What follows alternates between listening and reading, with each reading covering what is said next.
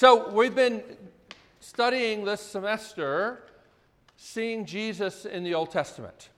And if you want to get together and talk about the Old Testament or about the Bible, why we believe the Bible is trustworthy, reliable, all those sorts of things, I would love to talk to you guys about that. I know that that's not always the perspective you get from all of your classes, and I think that's a healthy discussion to have. Tonight, we're going to look at the story of Abraham. And this is a great story, really not just one little narrative, but we're going to actually take a kind of a broad view and hit several stories to make one overarching point, which is this: the God of the Bible is a pursuing God. Now, this is probably the point in the semester where you're beginning to wonder if you have real friends. Because I think for a lot of us, like, the criteria that we really go with is, if I'm sitting home by myself on Friday night, does somebody call me up or text me or message me and invite me to do something? Have you ever been like in that kind of assess your relationships and you're like, I have all these friends, but the only time we ever hang out is if I pursue them. And man, I would love it if somebody pursued me. That's what we have in the God of the Bible. He pursues from beginning to end in the life of Abraham, and thus reveals his character. A character that is revealed even more clearly in Jesus. Matter of fact, there was a time when Jesus was criticized for pursuing people, becoming friends with the kind of people that the Jewish leaders didn't think he should be friends with. You remember this story? It's in Luke 15. You know it by the title of the prodigal son. It's really about two sons, and it's in particularly that he tells this story. Luke 15:1 says, to some Jewish leaders that were trusting in their own righteousness. He told this story. He actually tells three stories. He tells two stories about things that get lost and somebody finds them. The woman with the coin, right? And then there's a party because the person has found the thing that they were missing. The third parable, the one you probably know the best, the prodigal son parable, the prodigal is lost, but nobody goes after him. And then at the end of the parable, the older brother, who's the self-righteous one, is mad that the prodigal is being welcomed. And the father pursues that son as well. And the parable ends with you wondering how the older son is going to respond. The point, in other words, is Jesus is saying, I am the true older brother. You're criticizing me for eating with sinners and tax collectors. You don't understand who I am, and actually you've forgotten Israel's origin story.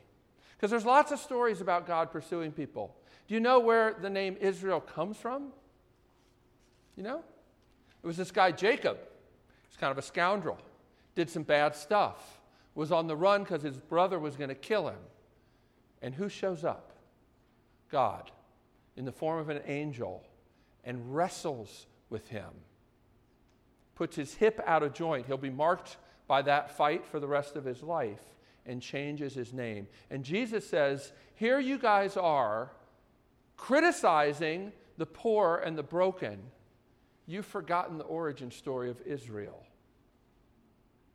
And I'm here to once again remind you of what God is like. That's what this story is about tonight as well. God is a God who pursues. And we're going to commence the story tonight in Genesis chapter 12. Now, as you'll see on the paper, and this is one of the reasons I handed out the text, we're going to pick up a few verses from several different stories. So sometimes it's good to see a big picture story to see a theme like the one we're going to look at tonight. So we're going to start with Genesis chapter 12. This is where the story of Abraham begins. And the story begins with God. One of the Puritans, I think, put it this way: God is always previous. All stories actually begin with God. And so does Abraham's here. Genesis chapter 12, verse 1. The Lord had said to Abram, "Go from your country, your people, and your father's household to the land I will show you. I will make you into a great nation, and I will bless you. I will make your name great. You will be a blessing. I will bless those who bless you, and whoever curses you I will curse, and all peoples on earth will be blessed through you." So Abram went as the Lord had told him. Now later, chapter 15, the story goes on. After this, the word of the Lord came to Abram in a vision. "Do not be afraid, Abram. I am your shield and your very great reward." But Abram said, "Sovereign Lord, what can you give me since I remain childless? And the one who will inherit my estate is Eliezer of Damascus." And Abram said, "You have given me no children, so a servant in my household will be my heir." Then the word of the Lord came to him, "This man will not be your heir, but a son who is your own flesh and blood will be your heir." He took him outside, God took Abram outside and said, "Look up at the sky and count the stars, if indeed you can count them." Then he said to him, "So shall your offspring be." Abram believed the Lord, and he credited it to him as righteousness. He also said to him, "I am the Lord who brought you out of Ur of the Chaldeans to give you this land to take possession of it." But Abram said, "Sovereign Lord, how can I know that I will gain possession of it?" So the Lord said to him, "Bring me a heifer, a goat and a ram, each 3 years old, along with a dove and a young pigeon." Abram brought all these to him, cut them in two, and arranged the halves opposite each other. In other words, spread apart. The birds, however, he did not cut in half. Then birds of prey came down on the carcasses, but Abram drove them away. As the sun was setting, Abram fell into a deep sleep, and a thick and dreadful darkness came over him. Down to verse 17. When the sun had set and the darkness had fallen, a smoking fire pot with a blazing torch appeared and passed between the pieces. On that day the Lord made a covenant with Abram. But what happens in the very next chapter, chapter 16? Well, things kind of fall apart. Abram and his wife come up with a little plan to help God keep his promise. They can't imagine that God is going to be able to bring them a child, so they conspire for Abram to sleep with his wife's servant to impregnate her. An abhorrent practice, but the one that was legal in that day and that age. 13 years later after that, in chapter 17, God reiterates his promise to Abraham, saying, "Not only I will give you a son, but I will give you a son by your wife Sarah." And then God gives him circumcision as a sign of the covenant promise. And Isaac, the son the Lord promised, is born. Seems like everything's going great. Then chapter 22. Sometime later, God tested Abram. He said to him, this is chapter 22, verse 1, he said to him, "Abraham, here I am," he replied. Then God said, "Take your son, your only son whom you love, Isaac, and go to the region of Moriah. Sacrifice him there as a burnt offering on a mountain I will show you." Early the next morning, Abraham got up and loaded his donkey. He took with him 2 of his servants and his son Isaac. When he had cut enough wood for the burnt offering, he set out for the place God had told him about. On the 3rd day, Abraham looked up and saw the place in the distance. He said to his servants, "Stay here with the donkey while I and the boy go over there. We will worship, and then we will come back to you." Abraham took the wood for the burnt offering, placed it on his son Isaac, and he himself carried the fire and the knife. As the 2 of them went on together, Isaac spoke up and said to his father Abraham, remember he's 13, "Father." "Yes, my son," Abraham replied. "The fire and the wood are here," Isaac said, "but where is the lamb for the burnt offering?" Abraham answered, "God himself will provide the lamb for the burnt offering, my son." And then the 2 of them went on together. When they reached the place God had told him about, Abraham built an altar there and arranged the wood on it. He bound his son Isaac and laid him on the altar on top of the wood. Then he reached out his hand and took the knife to slay his son. But the angel of the Lord called out to him from heaven, "Abraham, Abraham." "Here I am," he replied. "Do not lay a hand on the boy," he said. "Do not do anything to him. Now I know that you fear God, because you have not withheld from me your son, your only son." Abraham looked up, and there in the thicket he saw a ram caught by its horns. He went over and took the ram and sacrificed it as a burnt offering instead of his son. So Abraham called that place, "The Lord will provide." And to this day it is said, "On the mountain of the Lord it will be provided." The angel of the Lord called to Abraham from heaven a second time and said, "I swear by myself, declares the Lord, that because you have done this and have not withheld your son, your only son, I will surely bless you and make your descendants as numerous as the stars in the sky and as the sand on the seashore. Your descendants will take possession of the cities of their enemies, and through your offspring all nations on earth will be blessed because you have obeyed me." That kind of took a crazy turn, didn't it? Well, let's pray together and then consider these stories and what it teaches us about God. Lord, we do thank you for your word, and we pray now that you would help us. There's a lot of weird stuff in the Bible. We pray, Lord, that we would see the beauty in even the strange and the challenging stories. And we pray to that end you would send your Spirit to help us. In Jesus' name, amen. So, back to chapter 12. How does the story start? It starts with God. God initiates. It's important to note that Abraham was not looking for God. He didn't have a relationship with God. And as the story goes on, in places I didn't have a chance to read, twice it's demonstrated very clearly that Abraham was not a good guy. And you probably know this, right? Twice, to save his own neck, he tells somebody, a ruler who's a threat to him, that Sarah, his wife, is actually his sister. Which is a way of saying, you can take her and do what you want with her. He gives her up twice. Now, God protects her, but her husband doesn't. He's not a good guy. It's not like God is looking out over all the earth and says, "That's the guy. He's the one. He's such a great guy full of moral fiber, faithfulness." No, this is a story about God, who is the hero, not Abraham, right? But Abraham does go. He goes without much information. It reminds me of Martin Luther's quote that I love so much. "I know not where he leads, but well do I know my guide." But at this point, Abram doesn't really know God very much. He hasn't been a worshiper of God. He's hanging out with the Chaldeans. They're not God-fearing people. But he goes based on God's call and God's promise. And it's important to see at this point what he's called to leave.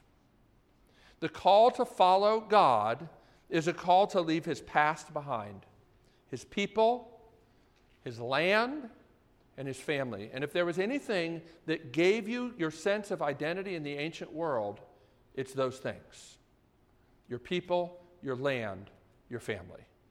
It's why exile was such a horrible punishment and such a thing that people dreaded beyond almost anything else. To be disconnected from your land was to lose your sense of who you are. But he goes. Now, it says that Abraham believes God. Now, it takes a little while, right? It's in chapter 15 that Abraham believes God, but I think it was already starting, already growing. What does it mean that he believed God? I think the best way to think about believing God is to think of it in this way. The future promise comes into the present and drives the way he lives. Maybe you've wondered, what does it mean to believe God?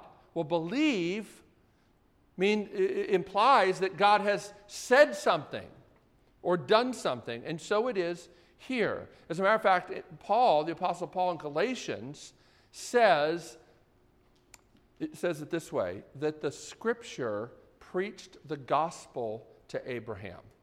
That's a really interesting phrase, because you're like, well, God doesn't say anything about Jesus in this passage. How can Paul say that the Scripture preached the gospel? Now, that's interesting, because in Paul's mind, as in the mind of all the biblical writers, if Scripture says it, God says it. Those two are equated. In Genesis, God says the words. But does he preach the gospel? For a lot of us, we've grown up and preaching the gospel means like the 4 spiritual laws or the Romans road, or telling people you're a sinner, but Jesus died for sinners and now you can have a better life if you trust in him, and so you should pray this prayer or go walk this aisle. That's what we think of when we think of the gospel. But Paul explains in Galatians that the heart of the gospel is the promise of God. And so God preaches the gospel in making a promise. And Abram believes the promise. When it says that Abram believed God, it means he believes the promise, and that future promise breaks into the now and drives the way he lives now. Faith is the ability to interpret the present by the promises of God. It is the future breaking into the now. And you see a great example of this in chapter 13. Now, I didn't read this. I didn't put it on your paper, but I'll just tell you this little interesting side story that happens in the Abraham narrative. He's got his nephew, a guy named Lot. You've probably heard of Lot. He's famous, for like the bad thing that he did, right, looking back, or his wife looking back. But Lot and Abraham are both pretty wealthy. They have great herds, and they have people that work with them, herdsmen. And eventually, the herdsmen, Abraham's herdsmen and Lot's herdsmen, are kind of getting into a little fight, okay? And Abraham and Lot are like, look, we're both trying to kind of live in this land here, and there's just not enough space. So this is what happens. Abraham says to Lot, this is verse 8 of chapter 13, let's not have any quarreling between you and me, or between your herders and mine, for we are close relatives. Is not the whole land before you? Let's part company. If you go to the left, I'll go to the right. If you go to the right, I'll go to the left. Now you might say, okay, that sounds like, very gracious of Abraham. But what's fascinating about this? The land that Abraham's talking about, who lives there? Who lives there? It's occupied. It's not Abraham's land. But he acts like it's his. Why? Because God says, I'm going to give you this land. So for Abraham, it's as good as his. Even though it's filled with people that are bad people, like Sodom and Gomorrah are part of this land that he's looking at and says, it's all mine. God's promised it to me. It's remarkable. He believes God. He assumes the land is his to divide up, even though the Canaanites are still occupying the land. And again, it's because God promised it to him. The promise of God. I don't know if you think enough about, or if I think enough about, the promises of God. Charles Spurgeon, the great Baptist preacher, said this: if we would venture more upon the naked promise of God, we should enter into a world of wonders to which we are as yet strangers. And I wonder if you think very much about the promises of God. Do they affect you? Do they set you free? Do they make you confident like Abraham? Or is it true of you, as the old Puritan John Owen said one time, for the most part we live upon successes, not promises. Unless we see and feel the print of victories, we will not believe. So Abraham's called. He believes God, but it's just the beginning. The next step on the journey, Genesis 15. So in Genesis 15, God reiterates his promise. He comes again and says, don't be afraid. I love how often God shows up and he says, don't be afraid. It's actually the thing that angels say most often too, by the way. It's the number one thing angels say when they show up. They're not like Touched by an Angel and all those silly TV shows. Angels are frightening beings. And when God shows up, he often tells people, don't be afraid, because he's not to be trivialized. But God reiterates his promise. Abraham is struggling to believe. God promises now an heir from Abraham's body. You see, back in chapter 12, he basically said, I'm going to bless you and make of you a great nation. And now he gets more specific and says it's going to be an heir from your own body, but God doesn't explain how that will happen. We kind of hate that, don't we? We want to know what God will do and how. It's often very difficult to trust God at his word if we can't conceive of how it could possibly take place. Are you like that? It's not enough for God to promise. It has to seem reasonable to us. Isn't that crazy? Like, how many times are the promises of God fulfilled in ways that you never would have imagined? Actually, if you take all of the New Testament places where it says this was done to fulfill the scripture, probably about a third of them, could you say, are a literal fulfillment. Which does push, I think, against the idea that fulfillment of prophecy always has to be literal, not according to the New Testament. And it shows that God is remarkably creative. I love this verse in Ephesians. Paul says that God is able to do more than we could ask or imagine. There's a lot of creative people in this room with great imaginations, but don't limit God to even what you can imagine. Because who would have imagined not just what he's going to do to Abraham, but what he's going to do at the cross? But the story goes on. Abraham's struggling to believe. He can't understand. How is this going to be, God? He has weak faith. Have you ever felt like your faith was weak? Here's the good news. God condescends to help those with weak faith. Look what he does. He doesn't say, Abram, I made a promise and you believe me. Isn't that enough? He doesn't do that. He doesn't shame him. Instead, he says, let's go outside.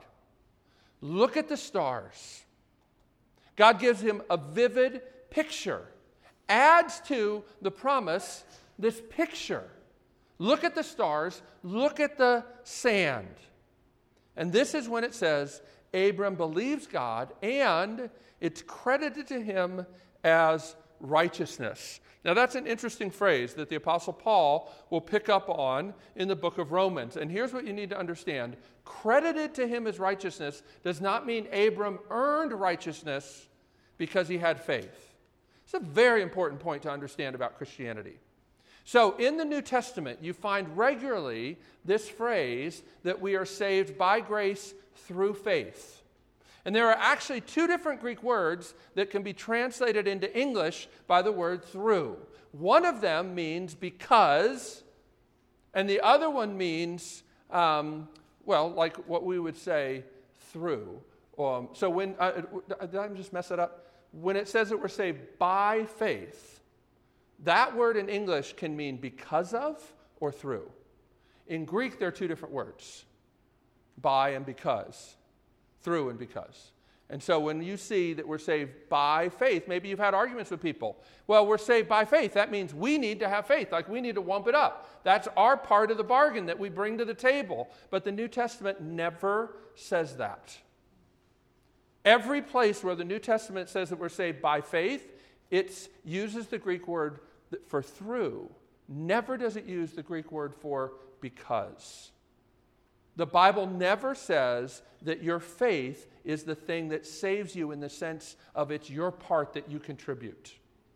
It's better to think of it this way. It's the empty hand through which God pours his blessings. It's not the thing you do. And you see that here. Abram, it says it's credited to him as righteousness. That means he believes God, and it's like God fills his bank account. But he didn't earn it. He believes God, and God fills it. I remember one time I was stopped at an ATM at that Exxon on Broadway. It's close to where my kids went to school, and I remember I needed to get some money out of the ATM inside that Exxon, even though it was like $6 for a fee, because the ATMs in the gas stations are the worst ones to use. But I remember as I'm sitting there waiting, to get my money, I see somebody had left a little slip of paper, like their deposit slip or their receipt, from taking out some money, and I just had to look at it. I did, right? And I remember, like, it was somebody's checking account, and it had the balance that was in their checking account. It was over $1 million. And I thought, my gosh. Like, who has $1 million in their checking account? And then I thought, man, how would my life be different if I had $1 million in my checking account? But you understand, like, believing God and having righteousness credited to you is better than $1 million in a bank account.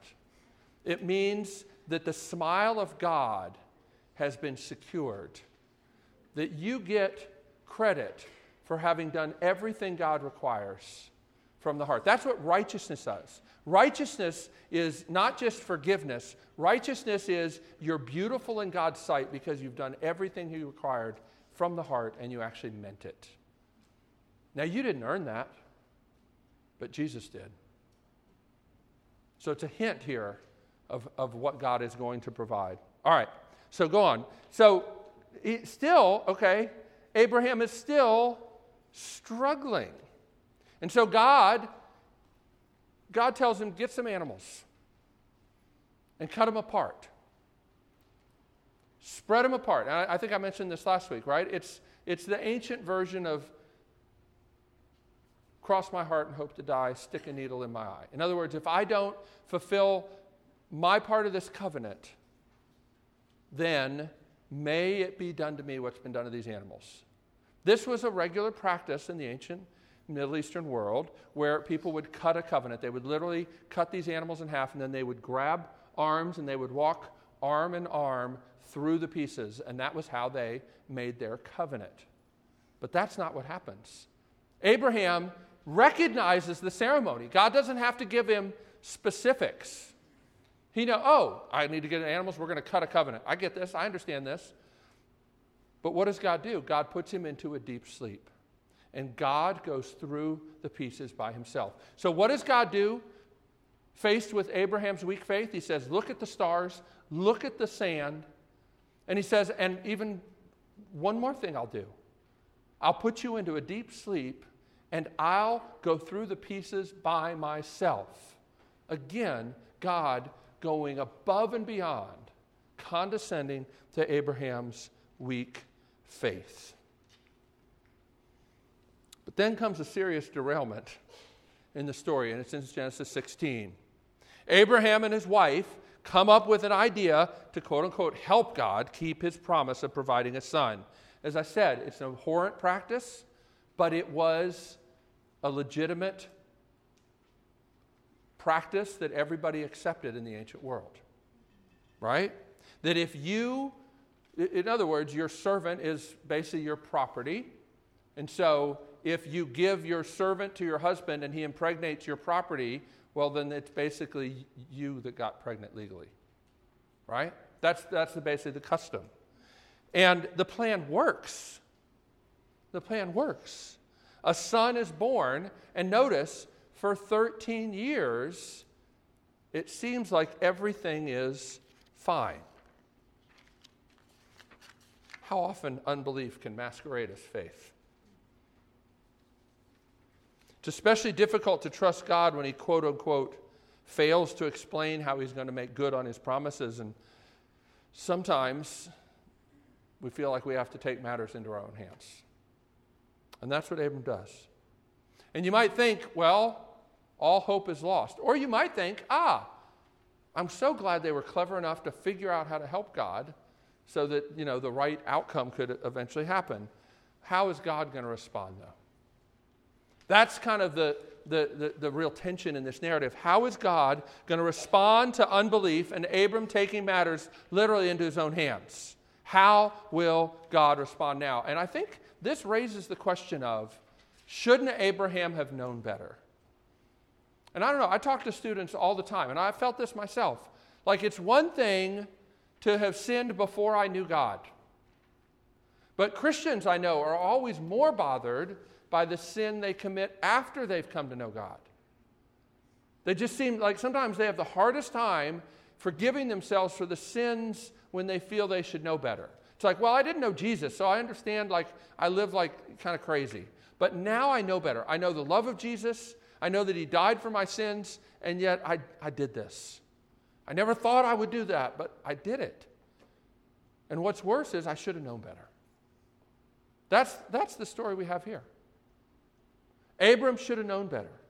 God went out of his way to reiterate his promise, to give him tangible pictures of his promise, and still he fell into unbelief and made a mess of everything.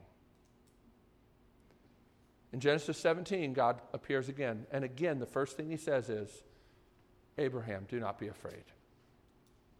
And after chapter 16, that is so sweet to see. God doesn't come and say, oh my gosh, Abram, I can't believe you did that. He doesn't. He comes and he says, don't be afraid. Oh, sorry. I got it. Thank you. Don't be afraid. And then, what does he do? He gives him circumcision. Now, it's one thing to put him into a deep sleep and go through the pieces by yourself. It's another thing to actually give Abraham a tangible reminder of the promise that he literally can look down and access anytime he wants. Now, what's interesting about circumcision is it wasn't invented here. It was actually a cleansing ritual that was done by other surrounding peoples. And if you remember Genesis 3:15, the promise that the seed of the woman would crush the head of the serpent. In Hebrew, the word seed and the word sperm are the same word. Okay? It's true. So when Genesis 3:15 is talking about, it's talking literally about the seed line of the Messiah. And the Old Testament is very concerned with preserving the seed line so that the promise of Genesis 3:15 would come true. And now, what has God done? He's given a cleansing ritual that affects that through which the seed line goes. So if you think that Abram's unbelief is going to spoil or thwart God's promise because it's now brought pollution to the seed line, God institutes a cleansing ritual to say, even your sin can't thwart my ability to bring my promise to bear. It's not a meaningless ritual. It's a cleansing ritual that connects to the promise of the seed line. But then things take a terrible turn. Genesis 22 is one of those really perplexing stories, isn't it? And the reason it's perplexing, and the reason it's perplexing to Abraham, is because God has went out of his way to demonstrate that he's not like all the pagan gods.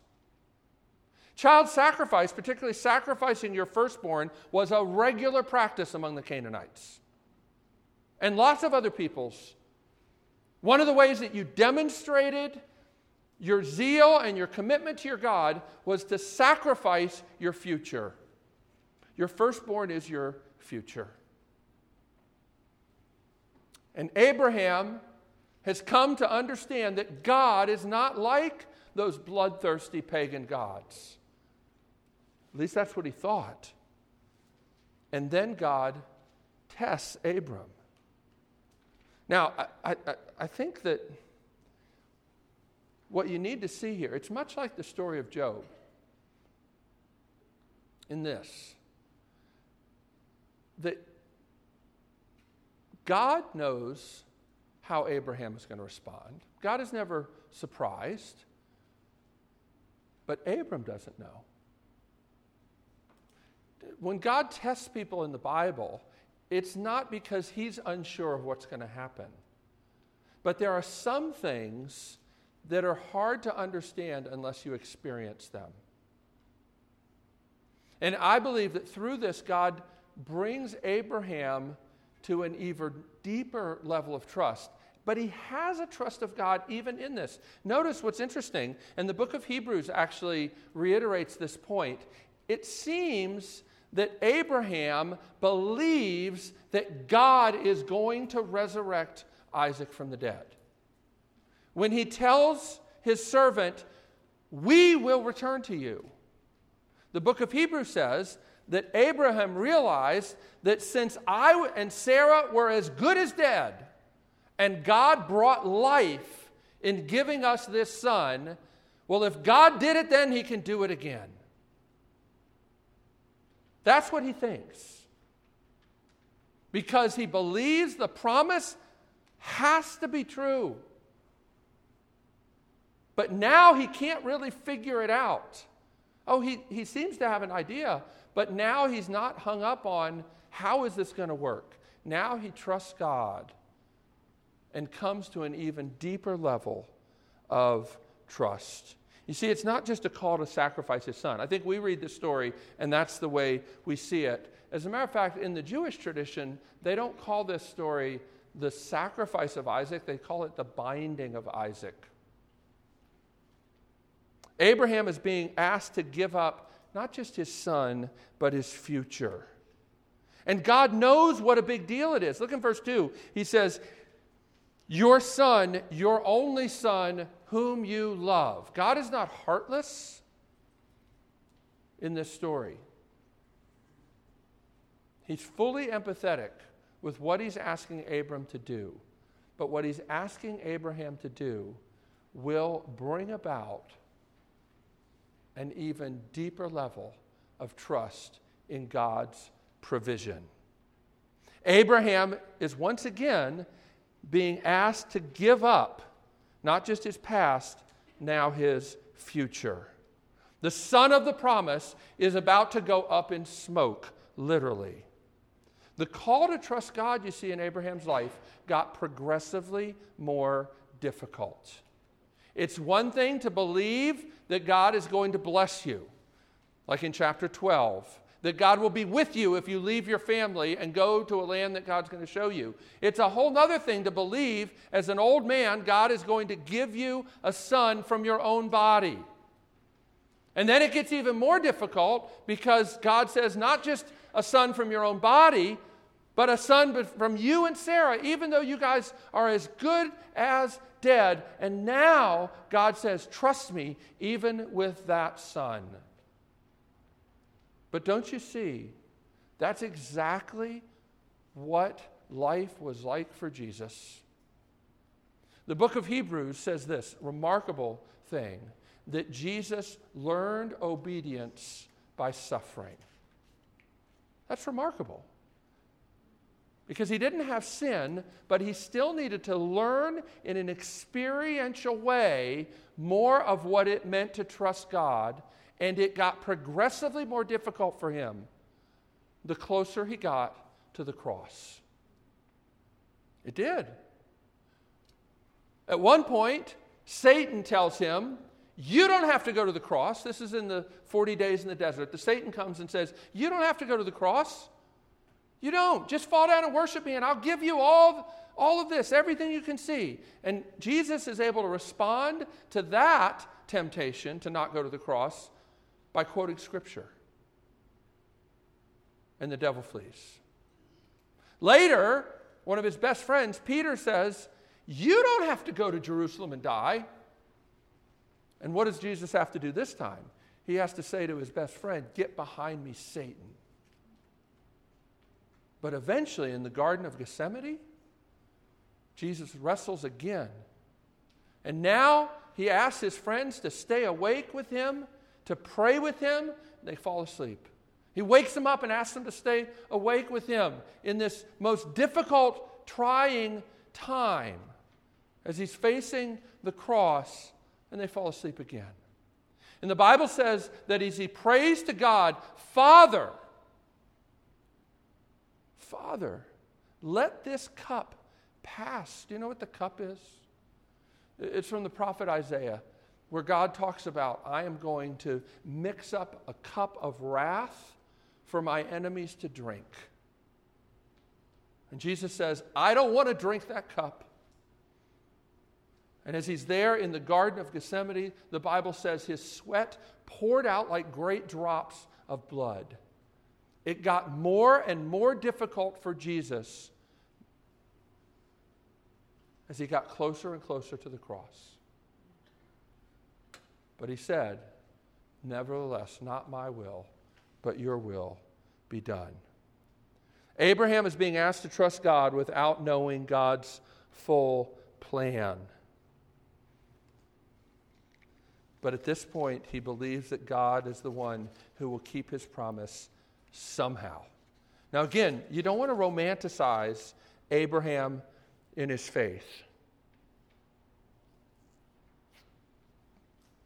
But he's grown. This is the way Old Testament narratives often show character by the way people act.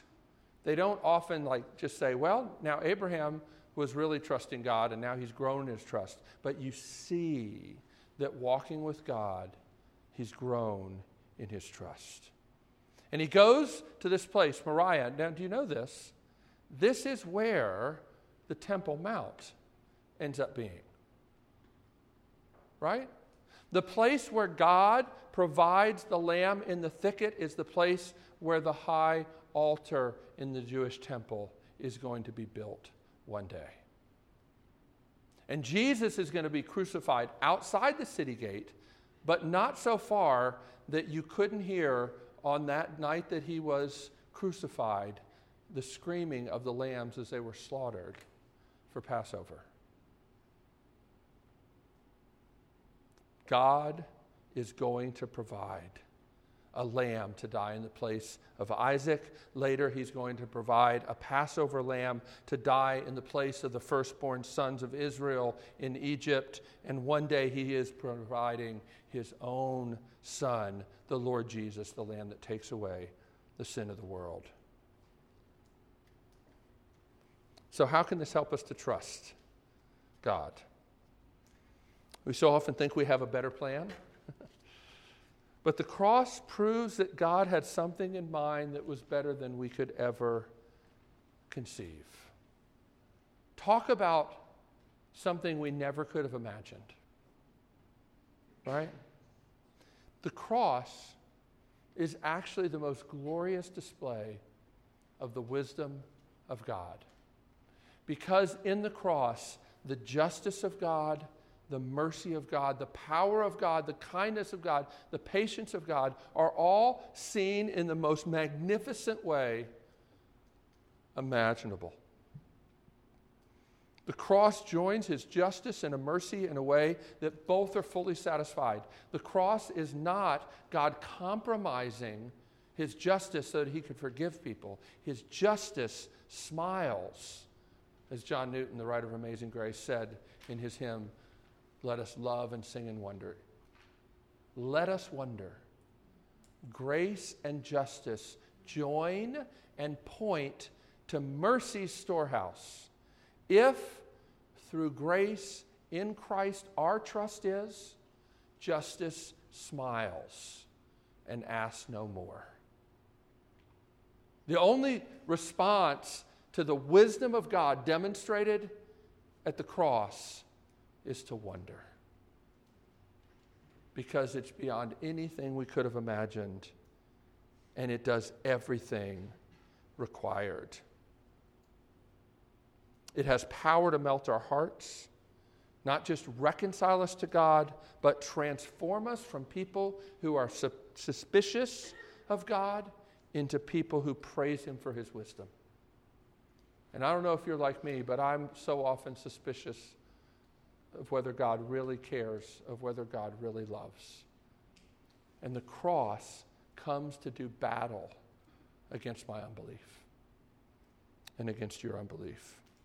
We have to learn to use the cross, the ultimate display of the wisdom and patience and love of God, to battle our cynical, suspicious unbelief, because God is still battling our unbelief, but from the other side of the cross, pointing us to the cross, not just to the stars and to the sand and to circumcision, but to the cross. And that makes all the difference. Let's pray together.